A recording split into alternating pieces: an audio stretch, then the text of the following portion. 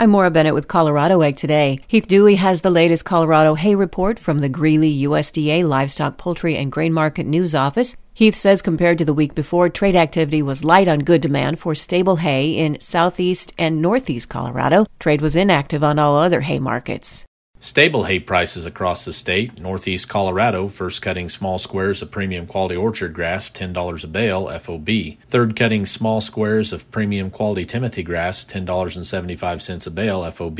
Southeast Colorado, small squares of premium quality alfalfa, $8.50 a bale, FOB. Good to premium quality large squares, $2.20 a ton, FOB. Northeast Colorado is seeing drought relief with recent rain and snowfall mixes. Farmers in southern Colorado are expressing concerns on the availability of irrigation water for the upcoming haying year. Winter wheat production in Colorado forecast at 57.8 million bushels according to the May Agricultural Yield Survey from the USDA, 41% above last year's production of 41.04 million bushels, but 41% below the 98 million bushel crop produced 2 years ago.